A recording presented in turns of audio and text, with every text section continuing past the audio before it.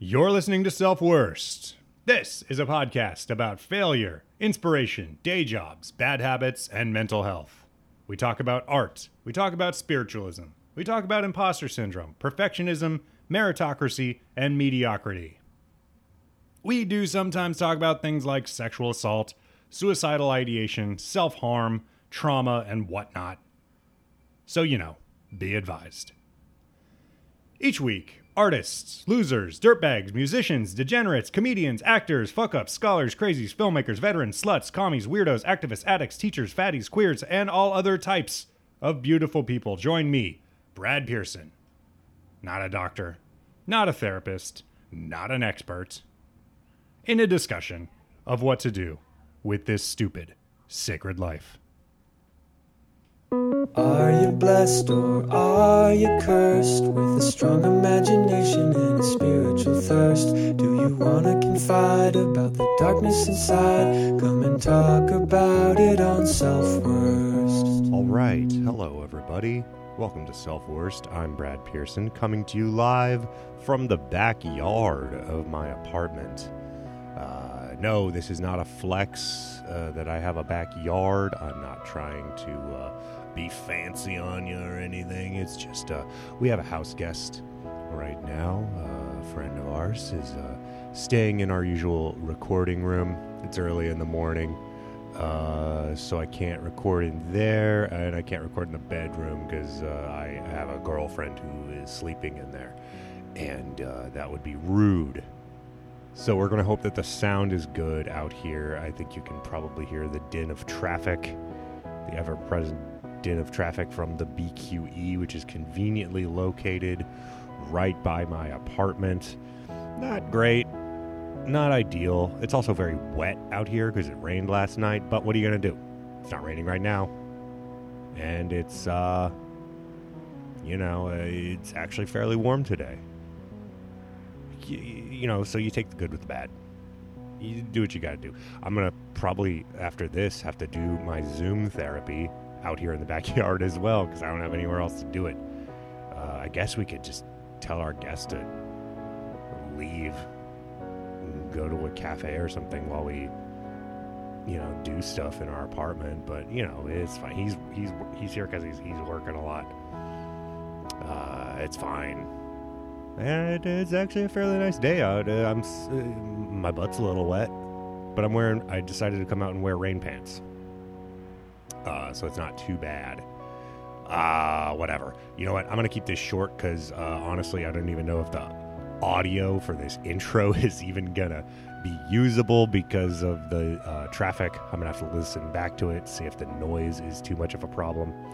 Whatever. We're having a whatever week. Fucking stupid-ass week. Abortion rights and new variant and the continuing crumbling of our society. What are you going to do? The world is bad and full of dumb, cruel, bad people. I don't know. But there are some good people, too. Fighting the good fight. This week, our guest is social worker Maria Guido. Yes, she is Italian.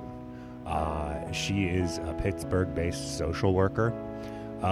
She's really fucking cool. I know her from a podcast that she used to be on called Worst Week Yet, which I had Andrew Hillary, the main guy, on a couple weeks ago, you'll remember. She used to be on it. She decided to quit. We talk about that a little bit. It's not super important. No drama or nothing. She just didn't have the space for it emotionally in her life, which I get after talking to her about the emotions in her life and her job and her day-to-day stuff. It's a lot. And she's actually doing plenty. Did you know that there are things that you can do for the world to improve the world other than podcasting? Sounds crazy, but if you stay tuned, she'll explain that you can actually not podcast and make a difference in people's lives. I know. It sounds nuts. It's all I do. It's the main thing I do to make a big difference in the world and do important work. And it's going well. I'm on. Someone sent me their Spotify Wrapped, and I was their #1 podcast. Thank you, Nick, for being a good listener. Keep it up. I'm glad you're here.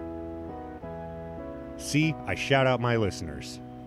If you rate and review, if you do all of that stuff, if you put me on your Instagram stories, you know how to do all of that shit.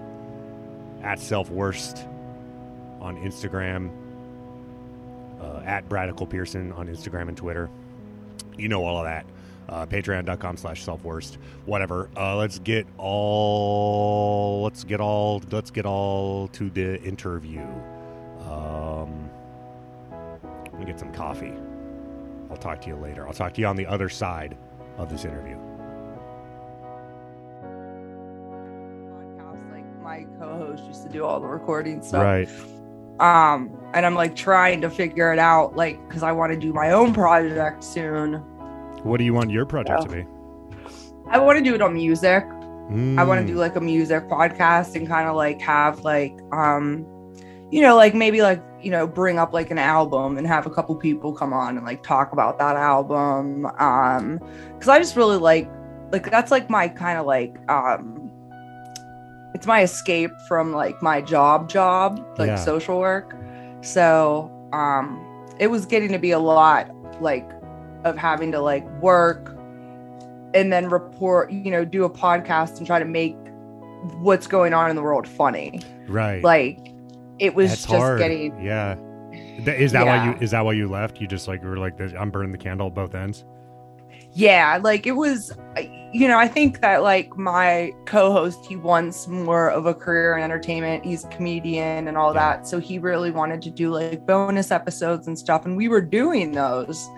But I think it was just a lot of like pressure. I felt a lot of pressure, and it's funny because like I've talked to a couple other podcasters about like the feeling of like imposter syndrome. Mm-hmm. Like I'm not really a podcaster, and everyone's like, you just, everyone's a podcaster. There should be absolutely zero gatekeeping in this game. That's silly. Yeah. Yeah, and that's what people like they just had to kind of remind me of that. But I think, like I definitely want to do something like on my own. And I like going on other people's podcasts too, because it's like I can do it when I want, Right. Yeah, no, I feel you. I mean, I have a time crunch today, like that's why I wanted to start a little earlier so that hopefully we could wrap up a little earlier. We got a friend in town. And so like the recording booth, as it were, the multi-purpose room, my office in like giant quotes, and for tax purposes is currently occupied. So, we do this, when we can do it. And if you don't have the, like, I get stressed out talking about it, like, or finding the time to like do this podcast every week. I barely record any bonus content. I only started doing that like this year, like in earnest. And also like, I don't have like a really stressful day job, to be perfectly honest. Like, I mean, not to the level that you do. I wanted to talk a little bit about that. You're a social worker. Yep. Tell us a little bit about that. Oh, okay. Let's see. Where do you begin with social work? I've been in the field for over 10 years. Mm-hmm. I've worked I have a master's degree. And I've worked on a master's level for 6 years now. So I specialize with kids, especially kids that are involved in the court system. Kids with childhood trauma, so sexual abuse, physical abuse, neglect.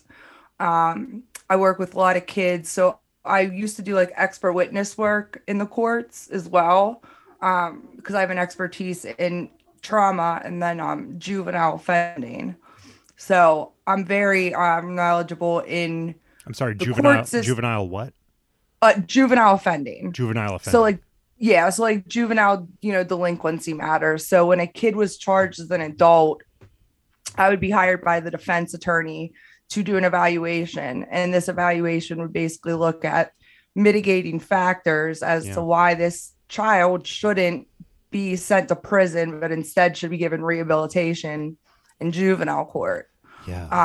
So I would do that evaluation, and then I would testify on the stand as the expert, and I would say, my clinical opinion is that this child go back to juvenile court because he can be rehabilitated, and then I would go into like the rehabilitation options and stuff. Yeah, I mean, it's a lot. Where did you get started in social work? What made you want to do that in the first place? I think I always wanted to help people, but it was also, I think, because of what I went through as a kid. I had my own I had a very good family. My family wasn't as, and this isn't anything bad about the families that I work with, because families change, like your dynamics change depending on what happens in the family. If there's a trauma, yada, yada, yada. But like, I didn't grow up in I guess like quote unquote, like chaotic family. I had, a mom and a dad, like they were married until they both passed away. It was kind of like this, I don't know. I wasn't a kid that you would, I don't think my parents knew. I don't think that they ever thought that they were going to have a kid that was involved in the juvenile justice and mental health system. Right. So back then, this was like the late 90s. Like, it was very easy for a kid to be placed in an institution.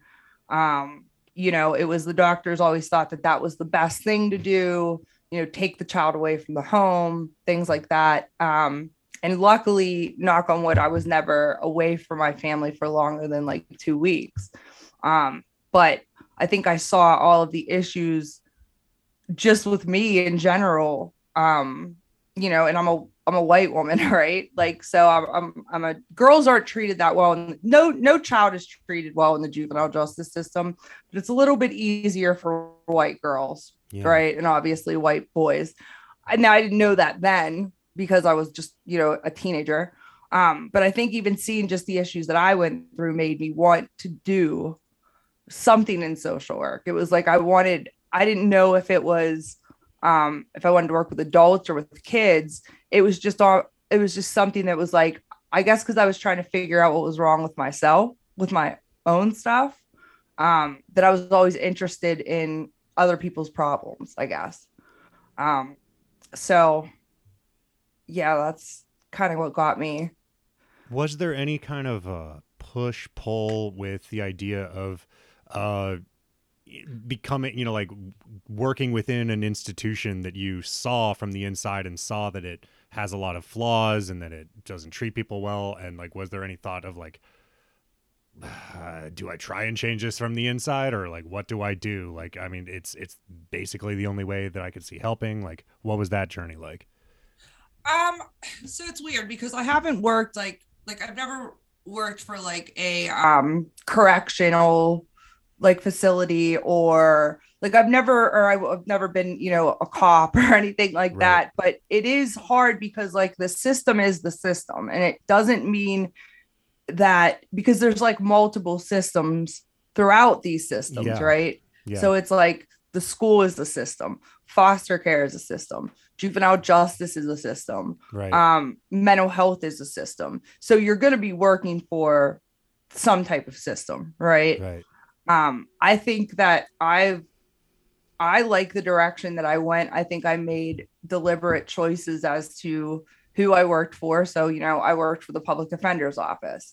That was my internship in my last year in my master's program. And that like changed my direction of like I didn't know what expert witness work was then or anything. But I think I've chosen to work in systems like that I guess I can stomach the most. They all piss me off, and I'm a constant, I'm constantly fighting against the systems and fighting and being, and I have like a very weird skill where like I understand the systems and I understand how they traumatize society. It's like a broken record, Right. and a lot of it comes down to money. Yeah. There's tons of times where I sit in meetings of like, where is this kid going to go? Where is this kid going to go? And money always comes up. Right. Who's paying, who's footing the bill for. Right. Who's footing the bill? And that's the thing is you would think that we would take care of our most vulnerable population, right? Children. I mean, yeah, you would think, but no, we do not. Fuck them kids. Yeah, it is. I was like, wait, can I swear on here? Oh, yeah, it is. absolutely. It's fuck them kids. I mean, it really is. And it's sad. Because like, I know some of my kids have done some horrible things, right? Because I work with kids with significant trauma. So they'll do things that are extremely scary, dangerous. Some of them hurt other people. But I also see the other side of it is that this is a kid that's hurting. This is a kid that's been traumatized. We as the system have failed them because we've done nothing to help them, or they've slipped through the cracks. So I think that like we have to take care of them.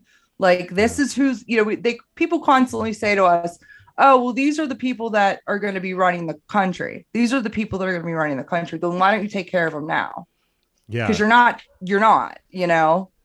Yeah. You have to be a believer in some way in the idea of rehabilitation and redemption.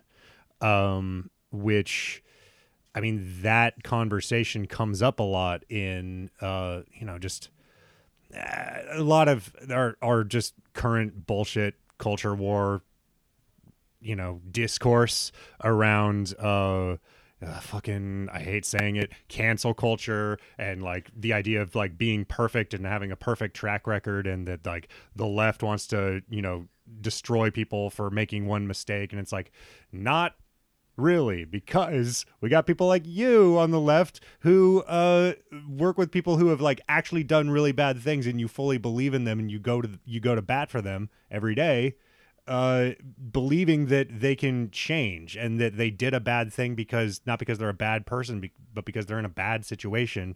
They don't know anything else. How about let's teach them something else? Yeah. It's a trauma. It's a stress response. A lot of them, you know what I mean? I think that we don't look at, because I think in society, we don't look at trauma. I mean, I know it's this new thing where everyone's bringing up trauma, but we don't really talk about what trauma is, right. How it can be unique, how we all go through it, how everything is a stress, it's a stress response. The way that you respond to a threat is your stress response. So it's fight, flight, or freeze. So I have kids that have beaten the shit out of teachers, that have, you know what I mean? Like been involved in homicides, been involved in rapes, like done these horrible things. And even before like I started doing this work, I would read these stories in the news, because the news loves to report on juvenile justice matters at times. They'll only report on like certain ones. Like they love to, if a kid did something at 15 and they're being charged as an adult, that kid's name is going to be in the paper. Like, and I don't agree with that. It's still a kid. Right. It's still a kid, regardless of if they murdered somebody or not. And you don't have, like the full story. But I forgot where I was going with that. But I think that we are very quick to just judge people, especially in like cancel culture. And, there's a lot of gatekeeping, I'd say, on the left. Because I'm friends with people that like, I remember like this one girl that I'm friendly with on Twitter. She got canceled because they pulled up like her tweets from like 2012 or something. And she was saying fucked up shit, but it's like, you have to, I think there's things, I don't know. I think that people look at things as very black and white. Yeah.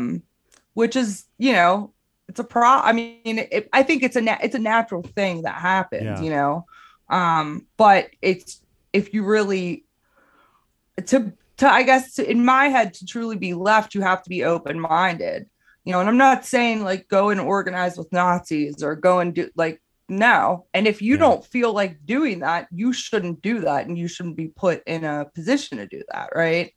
But there are people that feel that they can, you know, rehabilitate. And and there's just people you're going to make mistakes in life. Yeah. And you're always going to do something that pisses somebody off.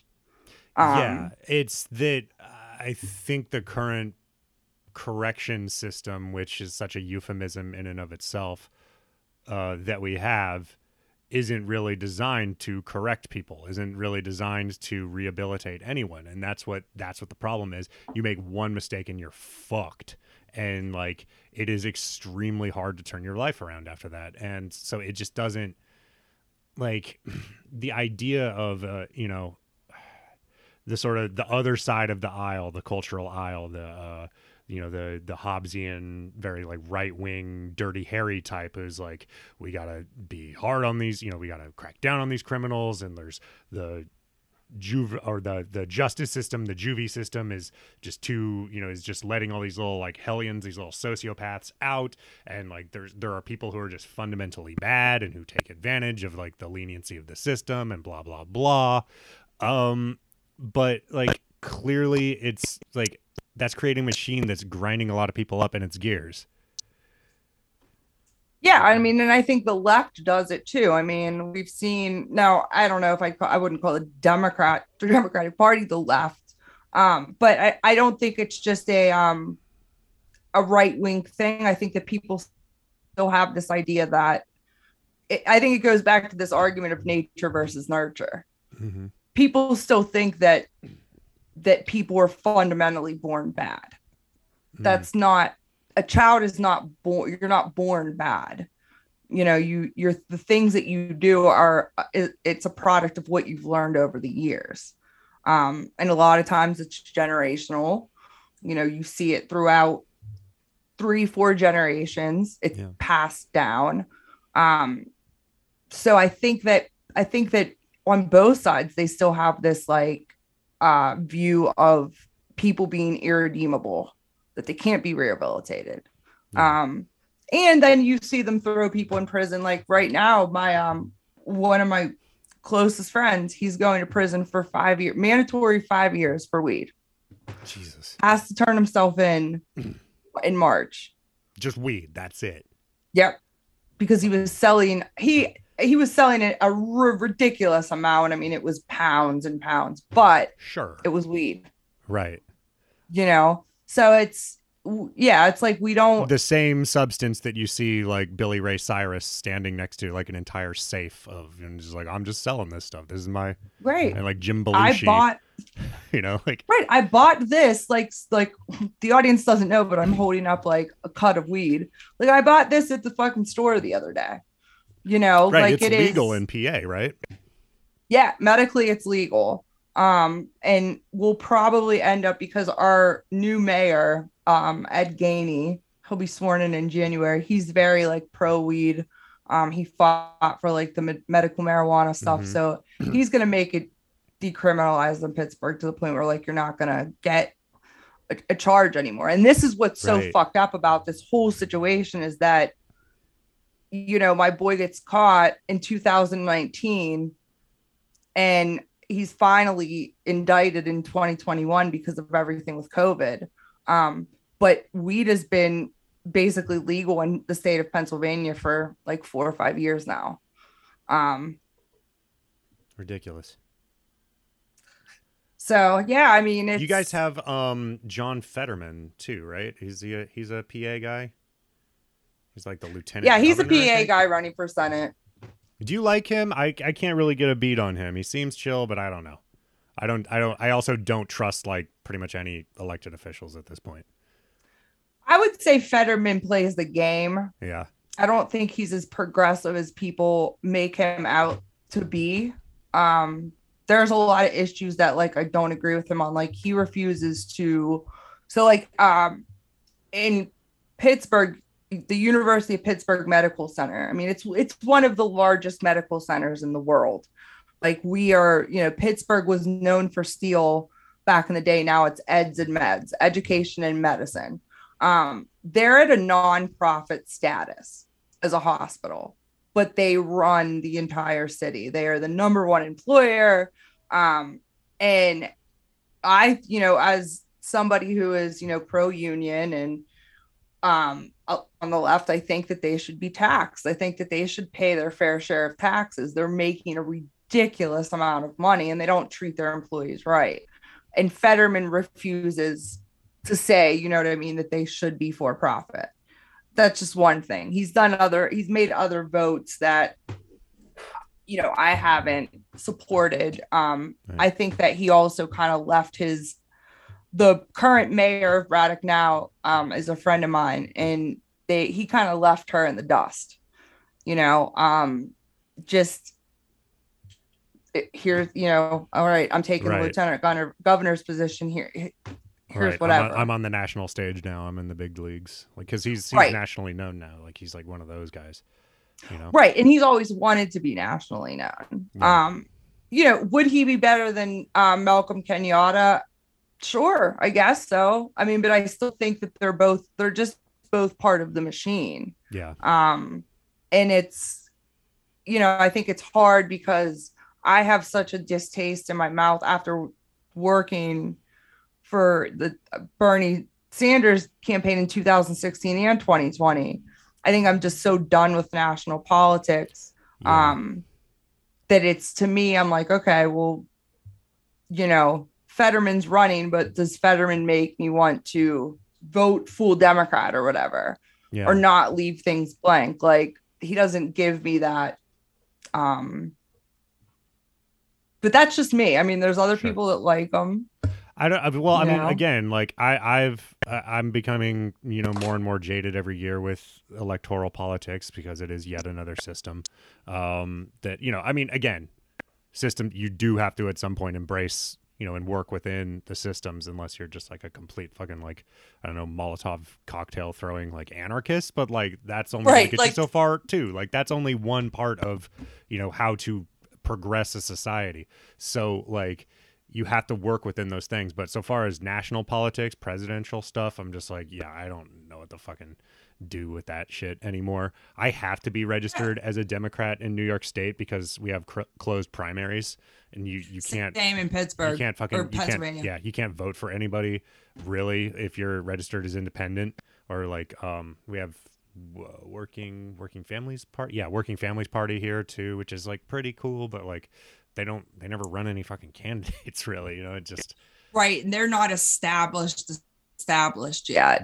I mean, it's I the last election that I was really excited for, and it actually turned out amazingly well, was our local one, because we had 10 judges seats open. So like one of the biggest, like, I guess, vacancies that our court in Allegheny County has ever seen. So there were 18 people that were running for 10 seats. So like a ton of, including my mentor, Tiffany Sizemore, they ran for judge and they won.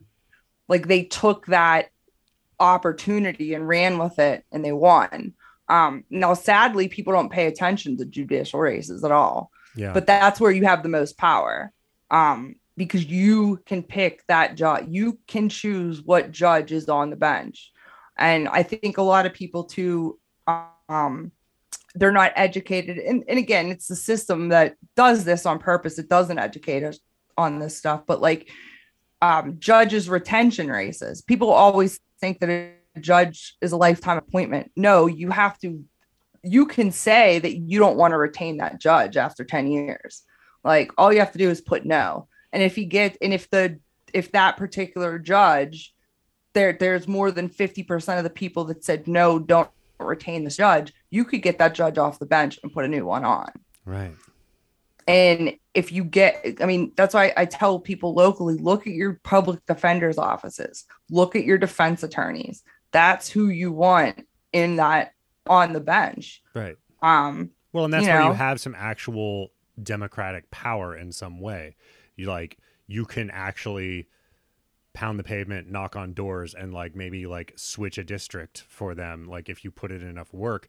Whereas with presidential politics, I mean, you know, like just the delegate system, the super, like all of that stuff, even in the primaries, the fucking the caucuses in Iowa, like the way that shit works, and all the way through like the electoral college in the general, like it's just like this is such this like giant fucking like Byzantine machine that like how do you even make anything out of this? So it's nuts. It's too much. And I think that's why our side gets so down, and that a lot of us do struggle with mental health issues, right? I mean, I think everybody struggles with mental health issues. It's just a lot of people don't talk about it, right? Right. But I think that because of just this pushback that we got from, you know, the Democratic Party or whatever you were trying to do, like that was rough. To be really, you know, put in all of this work and do all of this stuff, and then just have it kind of like slap in the face. Nope, your work isn't appreciated, or like just being told, like being given barriers over and over and over and over again. Yeah. You know, I mean, they're doing it now. Like shit. Like what the fuck is a Senate parliamentarian? What the hell is that? You know, like what is that? We haven't passed shit. You know, we haven't passed shit, and the Democrats are still talking about Trump. Like you're focusing on the wrong stuff, because that is not enough to get people to vote. Yeah, it's not. Yeah, it's not looking good. It's not looking good for the future. I don't know. But I mean, the cool thing is that, you know, your day job, like what you do with your, you know, your career, I would call it, is that's politics too. You know, that's a different type. Like my buddy is a Teamster and a union leader, and you know, I sometimes talk to him about electoral politics, ask him who he's voting for, but then like sometimes I'm like, he does that shit all day. Like he's actually like really he's doing the work and making a difference in like working class people's lives and making sure that they get paid, that they get, you know, compensation, they get taken care of. If they get injured, they get like whatever time off they need. Like, you know, like he's doing that work. He's just not doing it through, you know, voting, you know, for politicians. So. Yeah, I think politics is a lot more than just electoral stuff. You know, activism is a lot more than electoral stuff. There's a lot of stuff that you can do, that I think that we've been beaten down so much that it's like we almost don't have the energy to kind of be able to like work as a collective anymore. Yeah. To get this stuff done. I mean, I think, listen, will it happen at some point again? I hope so. You know, I would love to see less fractions. On the left, but I think, it's politics is so much more than just, you know, voting. Yeah. And it took me a really long time to figure out that what I was doing in social work was political. And doing what, you know, seeing the things that I see and speaking up about them, like that is political, that's like activism. It took me a while to realize that. And I've gotten more comfortable over the years because I've learned ways to, I guess, do it, like call people out in a much classier way. I guess that's what I call it. Like, instead of sounding like, you know, a screaming person like I used to, because it was always like there was always behind it is I just want things to be okay for the people, you know what I mean? Yeah. For society. So if I see something wrong, I'm gonna call it out. But there's politics behind that too, you know. You know, I didn't get a social work position at the public defenders because of my mouth. One of my questions was gonna be like, how do you keep your, you know, your composure and keep your, you know, just, I guess sort of, I don't know, pantsuit adult, you know, shell on when you have so much when you see so much that angers you, and when you see so much of like a broken system around you, and you see how it's like you look people in the eyes who are being currently hurt by that system, like how do you not just like fucking scream out at people? It's really hard. I I mean, mean, it's really hard. I think the agency that I work for, I'm not going to obviously say it or whatever, Sure. but like I have really good supervision. So like my bosses are very like they know me as a social worker. They know how I am. They know what my triggers are. I can be open and honest with them. I mean, I can literally call them and be like, dude, I feel like I just want to die. This is what I saw today.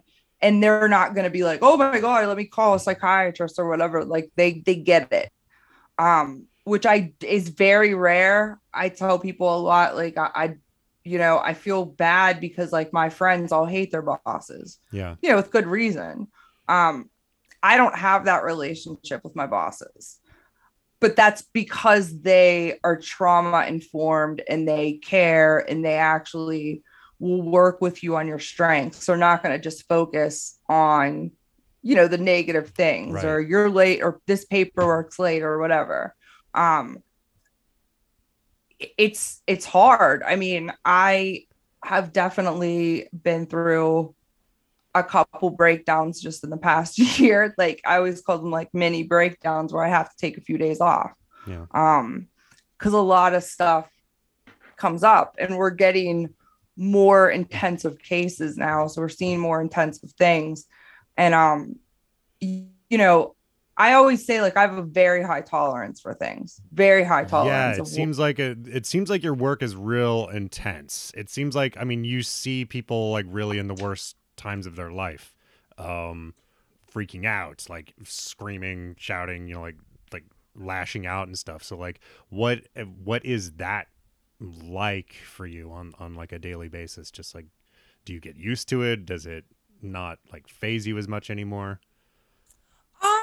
I would say I'm used to it. Like my clients aren't really like I think it was the last time I was cussed out, it was by a 13-year-old girl. It was like a month and a half ago or whatever, which was, I just like laugh. When I worked in residential, that was tough because that was every day you were fuck you, bitch. And, you had kids that were like flipping out. They would beat the shit out of staff and spit and stuff.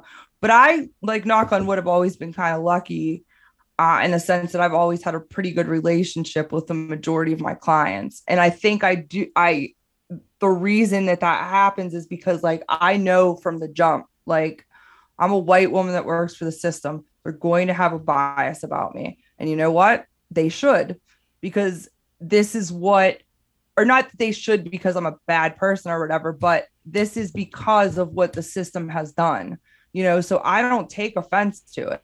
Right. I'm like, fuck yeah. Well, yeah. I mean, somebody was rolling up into my house that looked like me. I'd be like, what the fuck too, and I'm honest and open with my, with the clients that I work with. And I think it's because I don't judge them, for the things that they've done. I mean, I think when you're looking back at trauma and especially like generational trauma, it's hard because like you have to take ownership of what you sometimes during that. And it's not, I'm not saying that trauma is your fault or whatever, but like there are things that we do in times of stress that make cringe. I can remember when my mother was dying of cancer and I was flipping out at the nurses. I was like convinced that the nurses were killing her with morphine, and it was like, no, that's not what it is. It's the cancer, right? Right. And thinking about it now just makes me cringe, right? My clients go through that in therapy. They go through that, they have to. And so I think that I respect them and I meet them. I try to meet them where they're at, So I think I get a different response just because I do that. I mean, and again, it really all depends to like where you're working at. So like now I work with families, and I work with really keeping the child in the home and keeping them, so they don't have to be sent somewhere for mental health issues. Or like I work with getting the kid back in the home. and having like the mental health services in the home, right? Right. But like when you work at like a residential treatment facility with kids, that's a whole different ballgame because they will cost you out at any, because that's the only control that they have, right? Yeah. They're in a placement. Everything, you know, they don't have a choice in what they eat. They don't have a choice in what time they go to bed.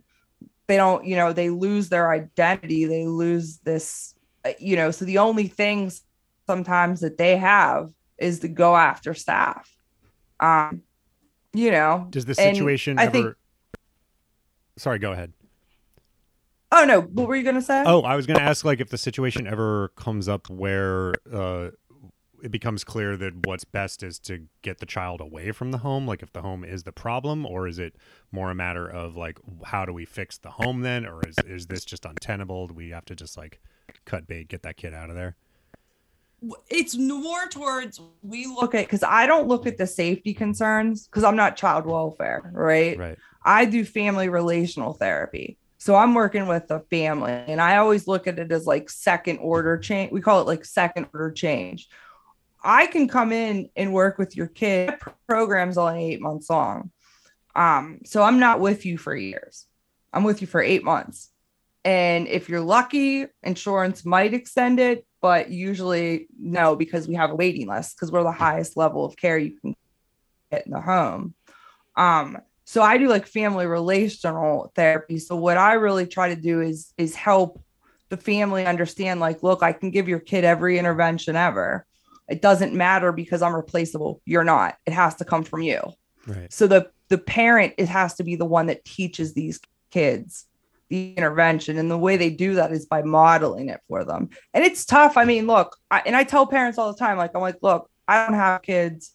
I can't tell you that I know exactly what you're going through, but I do also know, what I do know is what a kid does when they've been neglected or traumatized.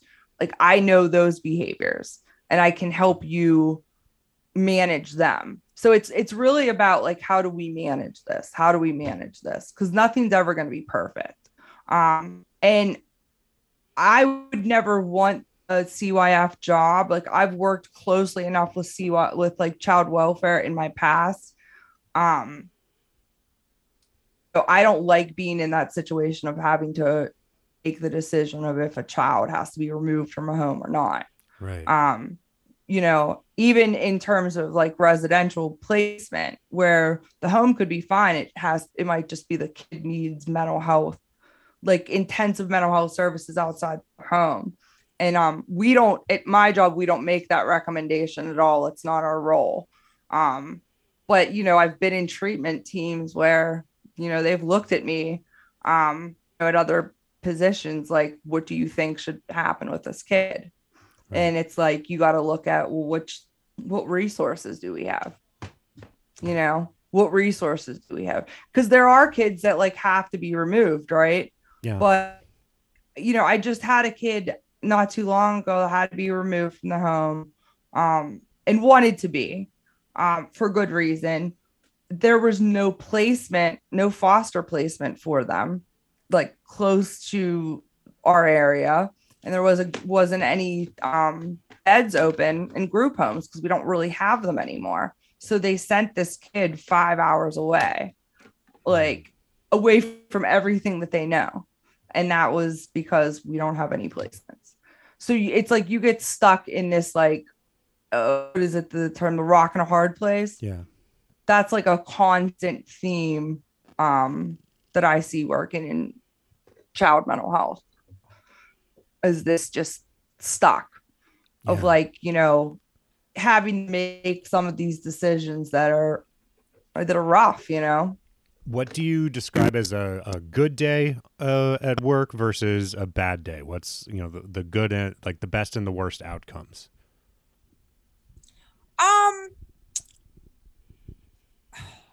So it's like, because like bad days to me are like high level crisis days where it's just, you're not being able, like, you can't, like, nothing goes right. And it's like the kid's unsafe or you have to do a hospitalization or stuff.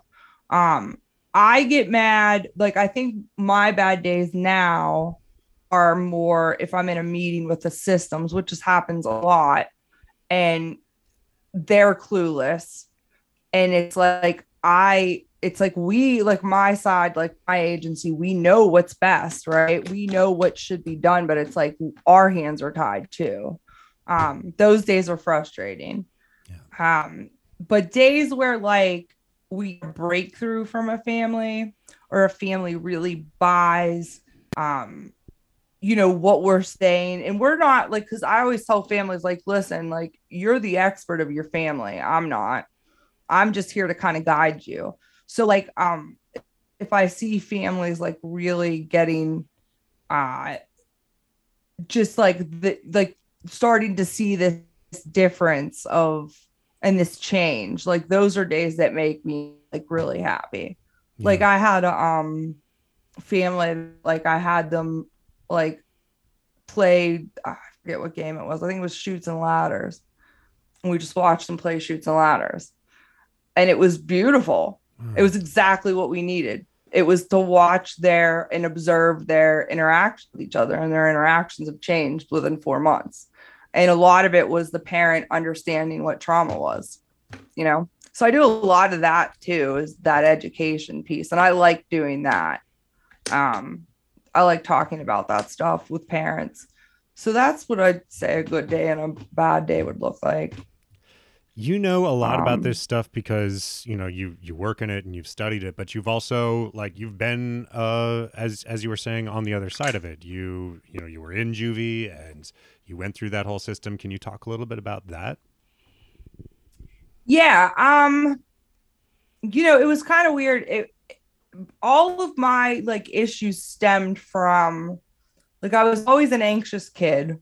And that was because my grandfather died when I was 7. And then literally 3 months after that, I had an aunt that died. And then 3 months after that, somebody else died. So I was around quarterly deaths very early on. What's that? Quarterly deaths. You were just really hitting the marks. Yeah. Right. So I can remember now, at 8 years old, being convinced that I had cancer.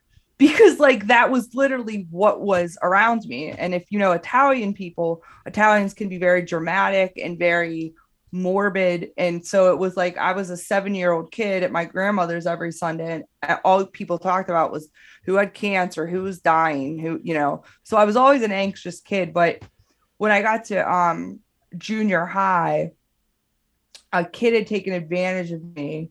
And I got bullied. And I just stopped going to school. You were sexually assaulted? Yes. Yeah. And it's weird because I never really, talk about it. It's not kind of a new thing I've been brought up in therapy because it's something that I've always kind of been I guess ashamed of, and I shouldn't because it wasn't my fault. I was a kid. Right. But it's just, that's what happens when you go through trauma and question things. Well, and all that. And and you're a very progressive, one might say brassy, feminist type, and even you have trouble processing what happens and being public with it and talking about it. So anybody else who isn't as in that whole world, good luck. Good luck ever being able to comfortably address that shit. Yeah, it's hard. I mean, because I think too that you don't especially whatever generation you're in, and I'm considered, I guess, an older millennial, a zennial. I was born in 83. Okay, yeah. There's a lot of things that went on that back then you didn't think that it was forceful or it was assault. I remember being 15 years old dating a 21-year-old and thinking I was just so cool because, an older guy was into me. Meanwhile, he was a predator. Yeah. You know what I mean? So you don't think about these things when you get older. And I think too that, with me being bullied and me I just, I stopped going to school, and then the school had told my parents, like, well, then you have to take her to like a psychologist. So my parents, not knowing what the fuck to do, that's what they did. They took me to go be evaluated. And then it was like, boom, I'm in the mental health system. And from there, it just, I met like a bunch of other kids that had issues. So when you have a group of children that all have issues and they become friends, they're going to teach each other shit. So, I started going to raves when I was 14 and, started dropping, eating acid and stuff. And then that's when like everything really kicked off, where like, the doctor would tell my parents, like, she's got to go to the hospital. So I was hospitalized 4 times. I went to like an alternative school. Well, I went to multiple alternative schools because I was kicked out of multiple schools. And the thing was that it all was like, because I felt like when I had been bullied and I stopped going to school, I felt like, once I had to come, when I went back, it was like, I have to go back as like this badass, crazy bitch. Right. Like everybody thinks I'm crazy already, so fuck it. And then I became just like a little like fighter. So you were assaulted by this person, and then then you were labeled, a slut, a harlot, or whatever. Probably mm-hmm. They weren't calling you a harlot in middle school. No, it was slut, whore, slut, whore, things like that. And skank it's probably weird because came up, right? Skank, all of those, like all those typical things. And it's funny because I actually did put something on social media today about, because people from high school, they love to act like, on social media, like you were great friends with them or something, and everyone's like cool and stuff like that. But now, that I'm processing all of this, because I always say like trauma therapy is like peeling back an onion, right? Yeah. I've dealt with my parents' death. I've gotten through that. Now it's this inner child work, shit. And you're like, fuck, like this sucks. Like, but it's, so now it's like, I'm like, oh, holy shit. None of these people said anything. None of these people stuck up for me. These people, they did this. They were part of this Powon, and it hurts. It's weird because like when I got older, I felt so alone back then, but as I've gotten older, like I have these just a number, like large numbers of groups of friends, just different people, and it doesn't matter if we haven't seen each other for 5 years. The minute we're together, it's like nothing, you know what I mean? Yeah. Like I've always, like since I've been old, like since maybe like 18, 19, I've always had these like tons of friends and been like the popular girl, like the scene queen or whatever. I've always gotten along with like multiple people, but that junior high shit, that hurt, that was a big thing. And it's still something that at 38 years old, I'm still coming to terms with. Did you have anybody who you could turn to during that time, or were you just like? No, I mean, and I couldn't even really, I mean, I had like a few people, but it wasn't, I couldn't even talk to my family about it either. I felt like I couldn't talk to them about it. And I realize now it's because of what, I heard growing up. Like I had older cousins and, my grandfather would use the term puttana, which means whore in Italian. Like you were always taught, like, you don't do things like that. You don't do things like that. You don't put yourself in situations like that. And now I'm not saying that my parents would ever, because they did know about it. It came out at a certain point, and they were obviously like supportive and things like that. But culturally, in an Italian American family, like in Catholic, it's very hard to talk about that, to talk about being sexually assaulted. Even now it's hard. Yeah. I kept saying, like, to myself, like just in these past few weeks, like with this stuff just like coming up, it's weird. It's hard, and it's still going to be a process now because it's just coming to the surface. You know what I mean? Yeah.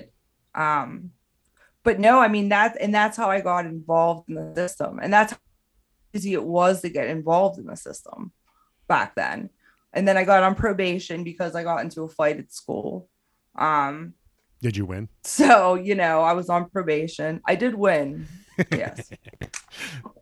Awesome. I did win the fight. But I also but my parents, again, I had my parents and they were like, well, we're not going to send our kid to an institution. They weren't too fond of doing the hospital trips either, but it was like they were doing what they were told. Was this like a 5150 situation? Like they're threat to themselves, like have to hold them for 48. Is it 48 hours? Like they would say you're a threat to yourself or somebody else. Now, I never had to be like involuntary committed. I always signed the paperwork to go in. Always did it because I was like, nope, I don't want it on my record. And it's fucked up that it's on your, but I get it. There's people that have severe mental health issues, should not have guns, all that. But I always had signed myself in. But like back then, you could tell the hospital that your kid was depressed and that they thought about suicide, and you would get in because back then it was insurance was paying for it. Right. It was money, because that's a whole industry in itself. Now I can't tell you how many times the hospital has turned my clients away that are actively suicidal. Jesus. Well, then what the fuck do you do? Then we try to put in a safety plan at home. It's hard. I mean, because it is like, that's the thing too. And I would love, it's weird because it's like, I have all of this information and I need to just get it on paper, like that. This is all an industry, right? Like mental health is an industry in itself, and there's different industries within that. And it's about money. I interned. My first internship with my master's when I was getting my master's was at a children's psych hospital. And I used to sit in treatment team meetings, and you would hear these most outrageous stories about why this kid got hospitalized, right? They tried to throw their sister out a window. They tried to do this. They tried to do that. But you always had two women that were the insurance women telling you, okay, well, you got 2 days left. 2 days left. Only got 2 days left. Only got 3 days left. Where it was like the insurance had said, you have to have this kid out by this date. Doesn't matter where the kid is mentally or safety wise. We're only paying for this amount of hospitalization. You need to get this kid out now. And there's a lot of parents that have run into that nationally, like issues with like insurance and paying for residential treatment, where insurance will refuse to pay for it. So the parent having the kid who, so I'm not a fan of residential treatment. I don't think that it works, but I do What is residential treatment? Can you? Oh, I'm sorry. I know I'm talking like everybody. Yeah. It's like, what the fuck? It's basically when a kid's placed out of the home. So it's a psych facility when a kid is out of the home. Okay.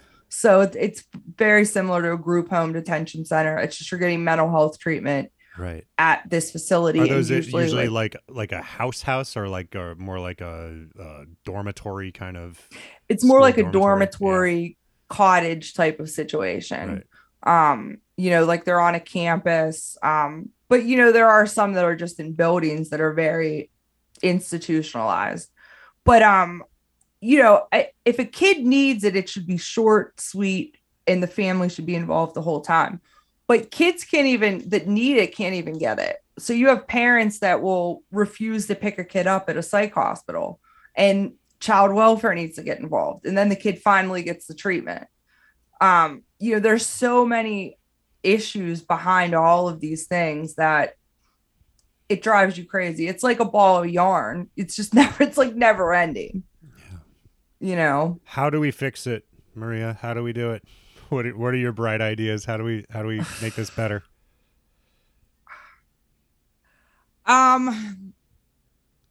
I mean, I think that I think that it needs to be talked about a lot more. I think that we don't like, we'll talk about mental health. Like everybody it's very, yes, like break the stigma, mental health, da da da da da. Like, but it's not, we need to stop putting labels on things. It's trauma. It's trauma. This is what it is. We need to really start talking about how the body responds to trauma, what trauma is, what it isn't. How, we need to stop looking at money, because money, I mean, that's really what stops a lot of this treatment stuff from happening is money. They don't feel like that it's that putting money into services in the home, they don't think that that's valuable. Meanwhile, a service like mine in the home stops kids from going to the hospital, stops kids from going to placement, because we're keeping the kid in the community. We're keeping them with their family. We're teaching the family how to deal with it. But they won't put money into it. So I think that, that's a big thing. But really, I think talking about it and getting it out. I mean, I always tell people, I don't know how the hell I got a platform on Twitter. I don't know how it happened. I went on for the Bernie campaign, ended up getting a ton of followers, and I think about deleting it all the time. But then I think about, well, not fuck it. Get out what you want to get out. Get this, get out these issues that you want to get out. So I regularly talk about juvenile justice issues. I use Twitter to just shit posts and stuff, but I also am like, well, let me try to use this to my advantage and talk about these issues so people know what's going on. Because there's so many things that are going on in the world that, it's hard to focus on everything. And I understand that. But I think talking about it, and if you see people talk about things that are going on in facilities, there's a lot of, stuff going on with congregate care right now, which means congregate care is a placement outside of the home. So it's group homes, residential treatment facilities. Right. There needs to be accountability in these places, because kids are dying in these facilities and nobody knows, because they talk about it maybe once or twice on the news, but it really comes down to activists keeping the name known and keeping it known and really, pushing to keep the story known and pushing to get these places closed down. So I think really just the only thing right now what we can do is just really educate people and really, make a fuss. Yeah. Well, everything that you're talking about, like group homes and things like that already has such a heavy stigma on it. Just even that term. Mm-hmm. And it's because it's this cycle of these things are underfunded, so people aren't very well taken care of there. Shit gets worse. You go to a group home, you go to juvie, something like that, and then it just spirals from there. Mm-hmm. But it's because there's not enough money in it, because everybody says well, it sucks. Why would we waste money on that? Right. And they don't take care of staff. It's what's happening either. with every single one of our social services and infrastructure. It's just well, it sucks and it's janky. Look at it. Why should we put more money into it? And it's because it needs money. It's falling apart. Look at it. Yep. Yeah. And it's just a cycle. And they know the issues, but they sit there and twiddle their thumbs. And it drives me crazy as somebody who is more than willing to stay in this field. I mean, I say all the time, I can't stand social work. It's going to kill me. I want to leave, da, da, da, da. But at the end of the day, no, this will kill me. Whatever. Right. I love it though. It's my passion. I love what I do. And there are people that are willing to do this job, right? Not enough. And I get it, because they don't pay well. But they don't take, the people that I work for are very rare in this field. Usually people don't take care of you the way that my agency takes care of its clinicians, which is to be mindful of what they hear every day. There's a lot of mental health agencies that they don't give a shit what their staff's going through. How do you take care of and like maintain your own mental health just presently? I smoke a lot of weed. I smoke a lot of fucking weed. Sure. No, but I have the support of like my supervisors, but it's really more of like I go to therapy. So I have therapy this Wednesday actually. So I do my own therapy. But I try to really take time for like myself, and that was one of the things that quitting the podcast helped me do. I felt like that I wasn't seeing my friends enough, that I missed them. It wasn't enough to talk to them, online or whatever. And like, I also too tend to isolate myself if I get depressed. So it's like I do it to myself. So I spend time with like a lot of the people that make me happy. But I also spend time doing things that like I enjoy that have nothing to do with social work. So like the music stuff, I love reading about music artists, how albums were made, what this song was about, what was going on at this time. Like I've always loved that. I used to, at 15 on Saturday mornings, I had like a subscription to every single music magazine, whether it was Rolling Stone, Spin, Vibe, whatever. You're a big hip hop head. So I do a lot of that. Is that your favorite genre or? Yeah, I would say hip hop's my favorite genre, but I love all genres. Like if you listen to like my Spotify playlist is just liked songs and I just I just put them on shuffle. So like I could be listening to like Big L and then all of a sudden it goes to like The Clash and then it goes to like Frankie Lyman and the Teenagers or Frankie Valli and the Four Seasons. Like I'm very random with I like a lot of genres, but I'm a big hip hop head, especially 90s hip hop. Like go straight from like Ghostface to Vince Guaraldi. Just like really, bizarre shit or like pop. Like the other day I was like in a pop punk mood, so I was listening to like Newfound Glory and right. I was never I was never huge into that stuff, but like I do every once in a while, and I'm not sure why. I just really want to listen to Bleed American, Jimmy Eat World. I just really want to put that on. I just and then it feels great for like a minute, and then I'm like, okay, cool. I won't listen to this for 5 more years, and that's it. Yeah. Like there's albums. Like the other day, I took out OK Computer. I haven't listened, and I'm a big person that like this time of year especially. It's autumnal. It's just it's got a melancholy to it. It's got like a chilly. It does. And it was like freaking me out. I said it on Twitter the other day. Like I was like, I haven't, because I like listening to albums in full. I'm not a big singles person. I don't like how the music industry is now because it's all about singles, right? I can't remember the last like concept album I sat and listened to.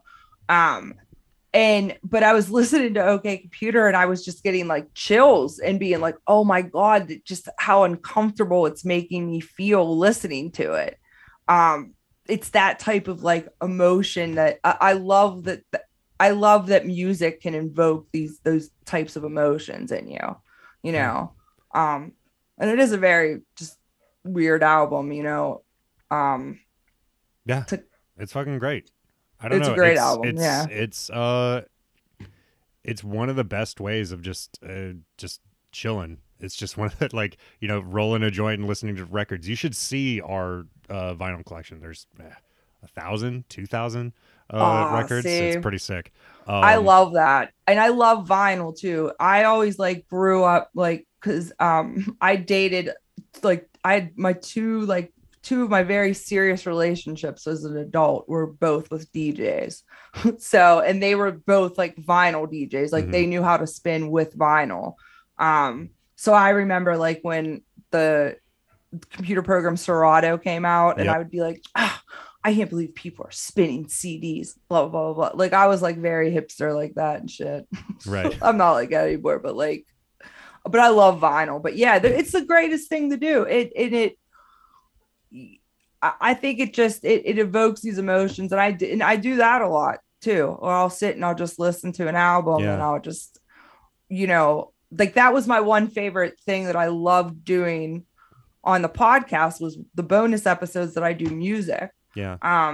You know, and it didn't work out creatively between my co-host and I, because he wasn't into music like I was. But like, that's, yeah, like reading about music. I try to, another thing that like that keeps my head straight is if I'm on a schedule. Mm-hmm. Yeah. When I'm off schedule, same. it's bad. I and need that's a schedule. Like, yeah. As much as I like to think of myself as like a free spirit and like a, you know, like, oh, I'm a little like ADD boy. I'm like a little like, you know, naked boy in the woods, like DD. I'm like, no, like my inner child needs fucking discipline, needs like hard discipline. And that's also too, like just a safety thing too. Cause like, you know, the more routine you have, the more safe you feel, you know, it's like, you know, what's like happening and stuff. And that's good for people that have had, but like past trauma, you know, just staying on that routine, because it helps you stay mindful and stuff. But really, yeah, I try to enjoy the things that I enjoyed like as a kid. You know, those are the things that I really, when I'm trying to get away from social work, what I really do. I like a lot of art stuff, love graffiti, love the history of graffiti, you know, and that obviously plays a role with like hip hop and, you know, stuff like that. So what's that? There's this fucking incredible documentary, Style Wars. Have you seen that? Oh, yes, so fucking good. Yes, and I actually met the dude Mayor that's in that. I met him at the Museum of Graffiti. Wow. The Graffiti Museum in Miami. He was there, and we didn't know it was him until the one guy told us, and we actually bought it was Martha Cooper. She did a book on like the subways, a subway graffiti series, because that was, you know, that's what she was known for. She'd follow all these graffiti writers around, and he was there, so we had him sign our book. So this might be kind of a corny question, but I want to ask it anyway. What would you adults, social worker Maria, say to troubled 15-year-old Maria and her family? Probably the same thing that I say to my kids. Like, this is one of the things I say to them a lot is you have to try to think this is a small part of a big life that you have ahead of you. You know, it's hard to hear that though as a teenager, because you don't have, you don't have that frame of reference. Everything feels like the biggest thing on earth. Right. Every your brain... year of school, dude. Like, it's amazing to me now that 10 years have gone by since I've even moved to New York, and like now that just it just doesn't really feel like it used to be.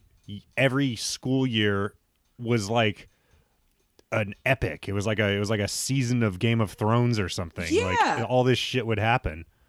Yeah.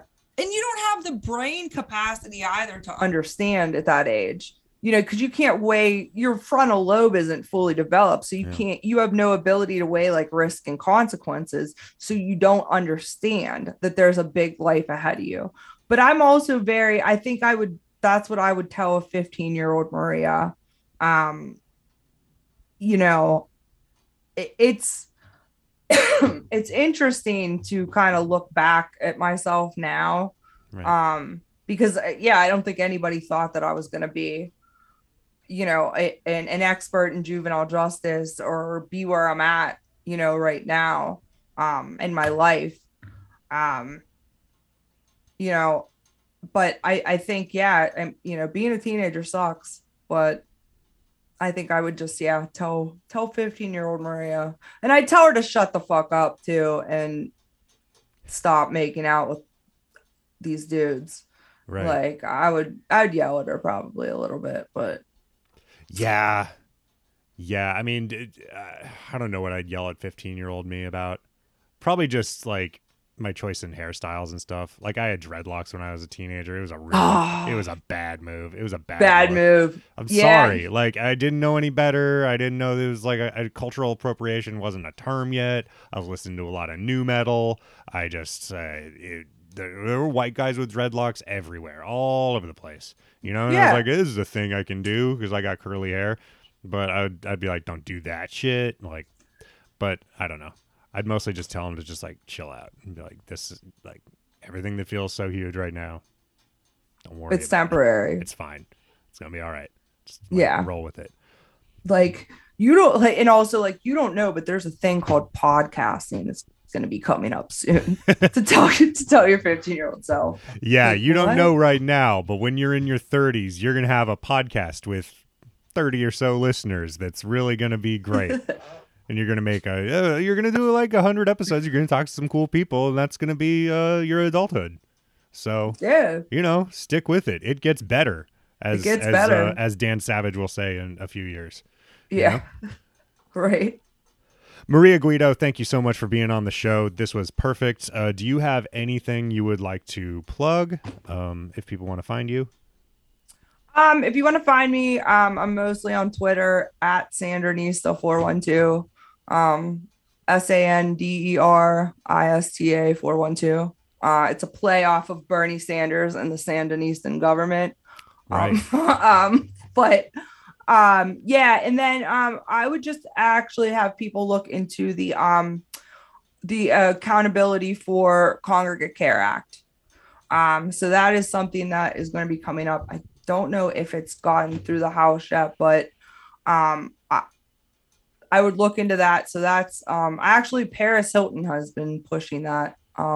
Interesting.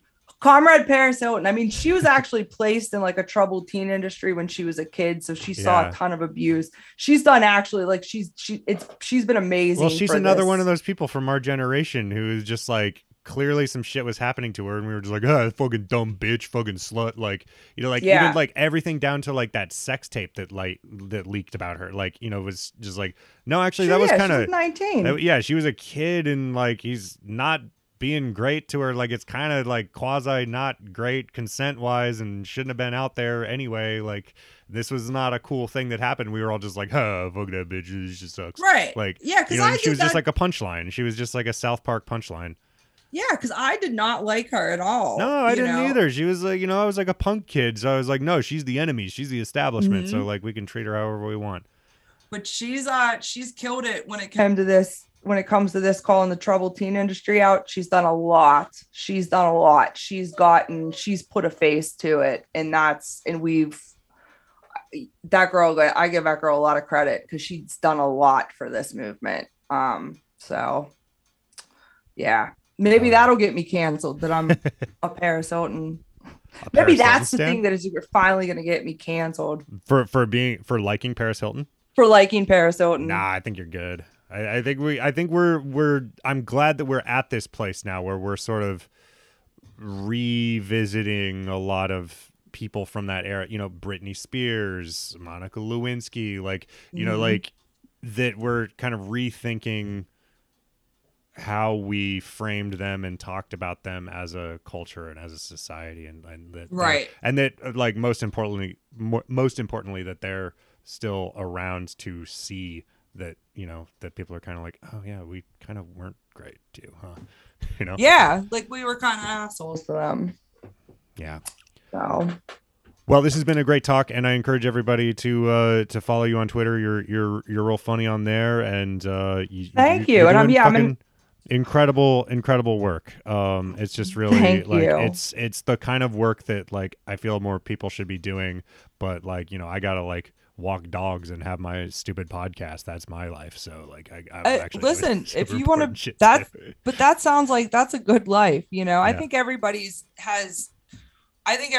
productive to society in their own way. I don't think anybody is better, or you know what I mean? Like I never thought that I was better than anybody just because I'm a social worker. I look at life as like Richard Scarry's Busy Town. Everybody contributes. Like that's the type of way that I look at things. So so we need the little worm driving the apple car. We need the little elephant carrying a bag of groceries. We need the bear that's a postman. Like we need all that. All right. Well, this has been fantastic. Thank you so much. Thank you. Thank you once again to Maria Guido. What a cool ass lady. What a badass. The world needs more fucking cool ass, badass ladies like her. Really does. All you potentially badass people need to, out there, you need to step up and become the badass you were meant to be. Go through whatever hero's journey you have to do, whatever way you have to do it, you know, to become as cool and fucking brassy and awesome and outspoken as her.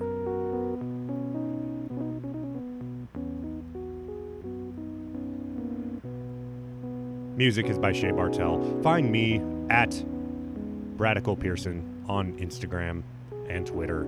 Find the show at Self-Worst on Instagram. And that's about it. Patreon.com/selfworst. Sign up for as little as $1 a month. You get bonus content. You know the drill. And, you know, I'm just out here vibing in my yard. I built a grill just in time for December. Oh, you know I'm going to be grilling in the winter. Can't stop me. No one can stop me. This is America.